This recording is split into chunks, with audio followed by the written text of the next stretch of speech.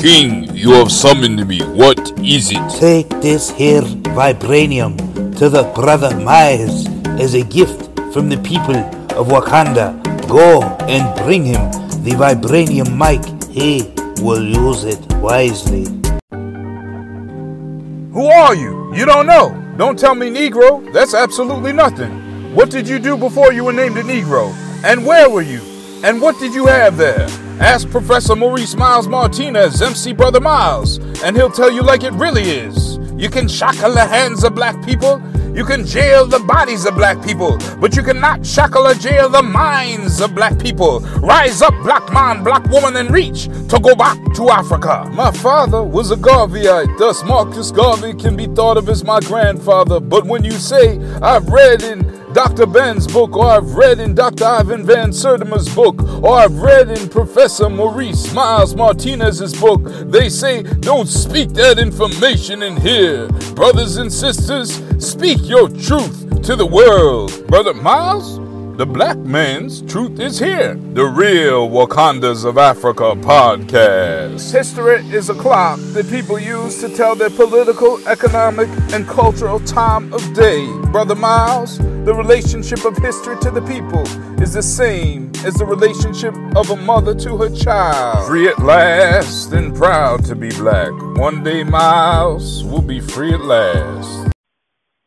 Hey, Brother Miles, that was really great, man. I'm impressed. Welcome to the Real Wakandas of Africa podcast, the place where black history, hip-hop, and spoken word come together. I'm your host, Maurice Miles Martinez, also known as MC Brother Miles. At the end of each podcast, we have an original spoken word poetry or hip-hop track by myself. Last week, we discussed the fact that hip-hop did not begin in the South Bronx, but rather it started in the West Bronx at 1520 Sedgwick Avenue.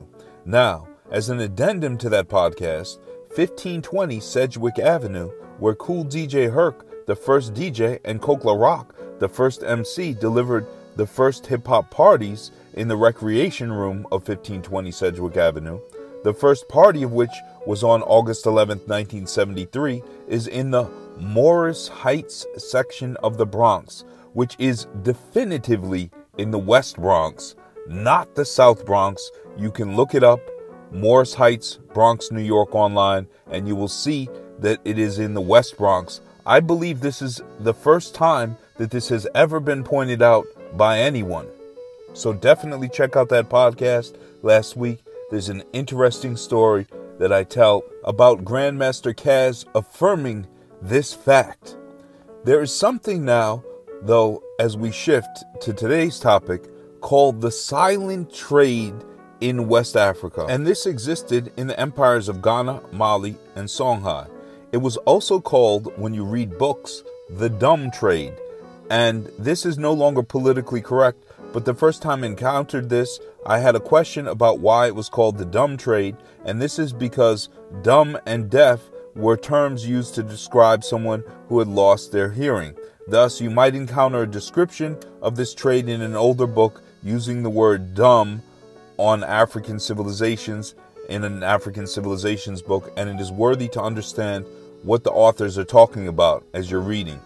The silent trade of the Sudanese kingdoms of West Africa is called, or was called, silent because there was no verbal communication used to trade. However, this trade was far from silent. In fact, drums were used to communicate during the silent trade. So gold was brought to the trading location and left there, and that trading group would then retreat back some distance, perhaps a couple of miles, and drums were played to communicate to the other group that the gold was there. And the other group would then arrive, say group 2, and see how much gold was there, and would then leave some salt. Now, I want to point out this particular fact. Group 2 could have taken the gold and never put the salt there, but in Ghana, Mali, and Songhai, they were crime-free relatively, and we will address this in a minute.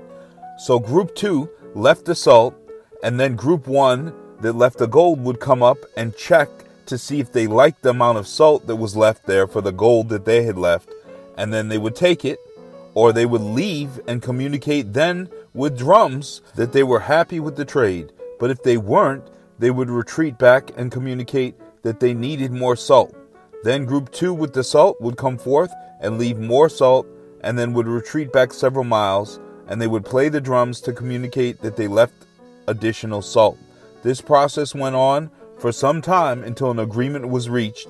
For example, if group 1 that had left the gold was satisfied with the amount of salt that they left, then they would take the salt and leave the gold there. Then they would communicate to group 2 via drums that they were happy, and group 2 would come and get the gold. The silent trade speaks to something very heavy. The silent trade actually speaks to the level of crime in Ghana, Mali, and Songhai. And I'm going to tell you a little bit about the silent trade by telling you a little story about an experience that I had in New York City, and then tying it into one of the deeper meanings of the silent trade. So one time I was traveling from the Bronx down south with my family, and I took the subway from the Bronx to Manhattan to catch a Greyhound bus down south. Now, this Greyhound bus station is located on 42nd Street and 8th Ave, which is where the Port Authority is, and that's where it leaves from. But the closest subway in the Bronx that I was coming from put me on the east side of Manhattan. Now, that's about a half mile to 3/4 of a mile, which is walkable, to the Port Authority from this east side of Manhattan subway stop that I got off, except for the fact that we didn't have wheels on either of the suitcases. So I had no wheels on the suitcase, and on top of that, the Greyhound bus that we were supposed to catch was supposed to leave soon. So these were the days before Uber, and I hail a yellow cab, and the cab driver comes, pops the trunk. I put the 2 suitcases in the trunk, close the trunk, and we hop in the cab. I tell the cab driver to take me to the Port Authority. Now, when we get to the Port Authority, we hop out because we're in a rush. The cab driver pops the trunk, and there's only 1 suitcase in it. So we hop back in the cab, and I say to the cab driver, I left my suitcase at the bus stop. And he turns to me and brushes his hand in a clapping motion across one another like this and says, it's gone. And I say, that's okay, take me back. So now we are headed back across Manhattan, and it takes about 5 minutes to drive half a mile. I'm feeling very nervous and really bad about losing my suitcase. The chances of this suitcase being on the curb of Manhattan with no one taking it was next to none. I mean, this was the 1990s, and people used to lock their bikes to gates outside places like Hunter College, and they would be locked with these chrome U-shaped locks that were unbreakable, and thieves would come along with crowbars and pry open the locks. So our suitcase was sitting on the edge of the sidewalk with thousands of people walking by, like 25 blocks from Hunter College every minute, and it didn't stand a chance, I knew. So we pull up to the curb, and lo and behold, there was my suitcase just sitting there, and no one had touched it. We had boarded the cab about 10 feet from a bus stop, and there were people standing at the bus stop. So the only thing that I could think of was maybe some people thought that this suitcase belonged to one of the bus stop riders. Anyway, we hopped back in the cab and made it to the Port Authority. The bus at the Greyhound station happened to be an hour late, and we made it down south. But the point of the story is, what if you lived in a society that was so crime-free that you could leave a pile of gold out on the sidewalk and no one would touch it? This was what was being done during the silent trade in Ghana, Mali, and Songhai. There was no need to have a massive criminal justice system with fort-like prisons because crime was at a minimum. It was addressed right away if there was any issue at all with social problems in society. And this was evidenced in the silent trade. At some point in time, I will further address this topic of prisons in Africa, because in traditional African society, I have come across only minimal evidence of jails existing, and the first massive prisons on the African continent were slave forts built by European enslavers. In the words of Dr. John Henry Clarke, There was no word for prison in any African language because no one ever needed to go to one. And indeed, the silent trade in Ghana, Mali, and Songhai demonstrates this truth. As always, we conclude the Real Wakandas of Africa podcast with an original spoken word poetry or hip-hop track by myself, MC Brother Miles.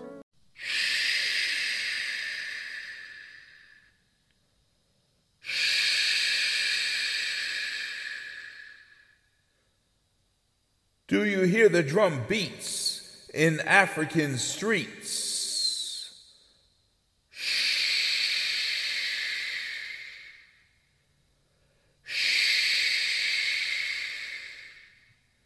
This was the silent trade where no one had to speak.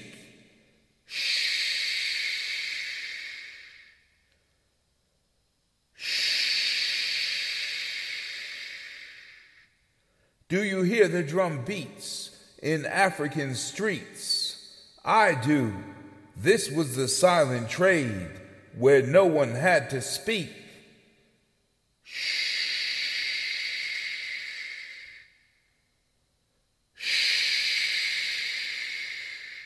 The drum beats hit on African streets, replete with elite traders that had figured out one of the best ways to trade. Gold and salt they left in a spot during the week.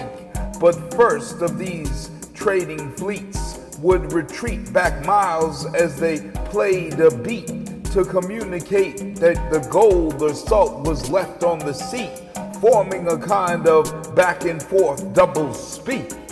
And no one would steal or would cheat because the concept of theft, prison, or jail was obsolete in a society that was crime-free, as salt was traded mixed with African fruits to form bittersweet dishes to eat. It was mixed with grain made from the wheat. This trade today seems so mystique, but was preserved in drum beats that hip-hop plays today on electric record players, but used to be played on techniques and beat boxers that rock to the beat. The ancient beats of African traders has reached the world's cities concrete, from Malian drums to boogie down production streets to Mozambique. This conversation has become the ancient communication of the great daughters and sons of the African silent traders who traded crime-free with African drums. Knowledge is the 8th principle of hip-hop, son, and the 9th principle of hip-hop is entrepreneurialism, laid down in the album Sneak Attack by KRS-One.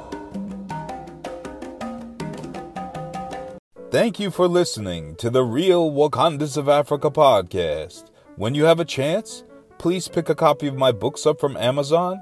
The Real Wakandas of Africa, Dr. John Henrik Clark vs. Herman Cain, The Great Wall of Africa, The Empire of Benin's 10,000-mile-long wall, The Real Vibranium of Africa, and Akhenaten's Dreams by Maurice Miles Martinez. You can also subscribe to this podcast and become a regular sustaining member by clicking the link in the podcast. You can donate from $1 to $10 per month, and this makes an enormous difference in supporting this podcast and my research. Thank you again for listening to me, MC Brother Miles, Maurice Miles Martinez. I will speak with you next week.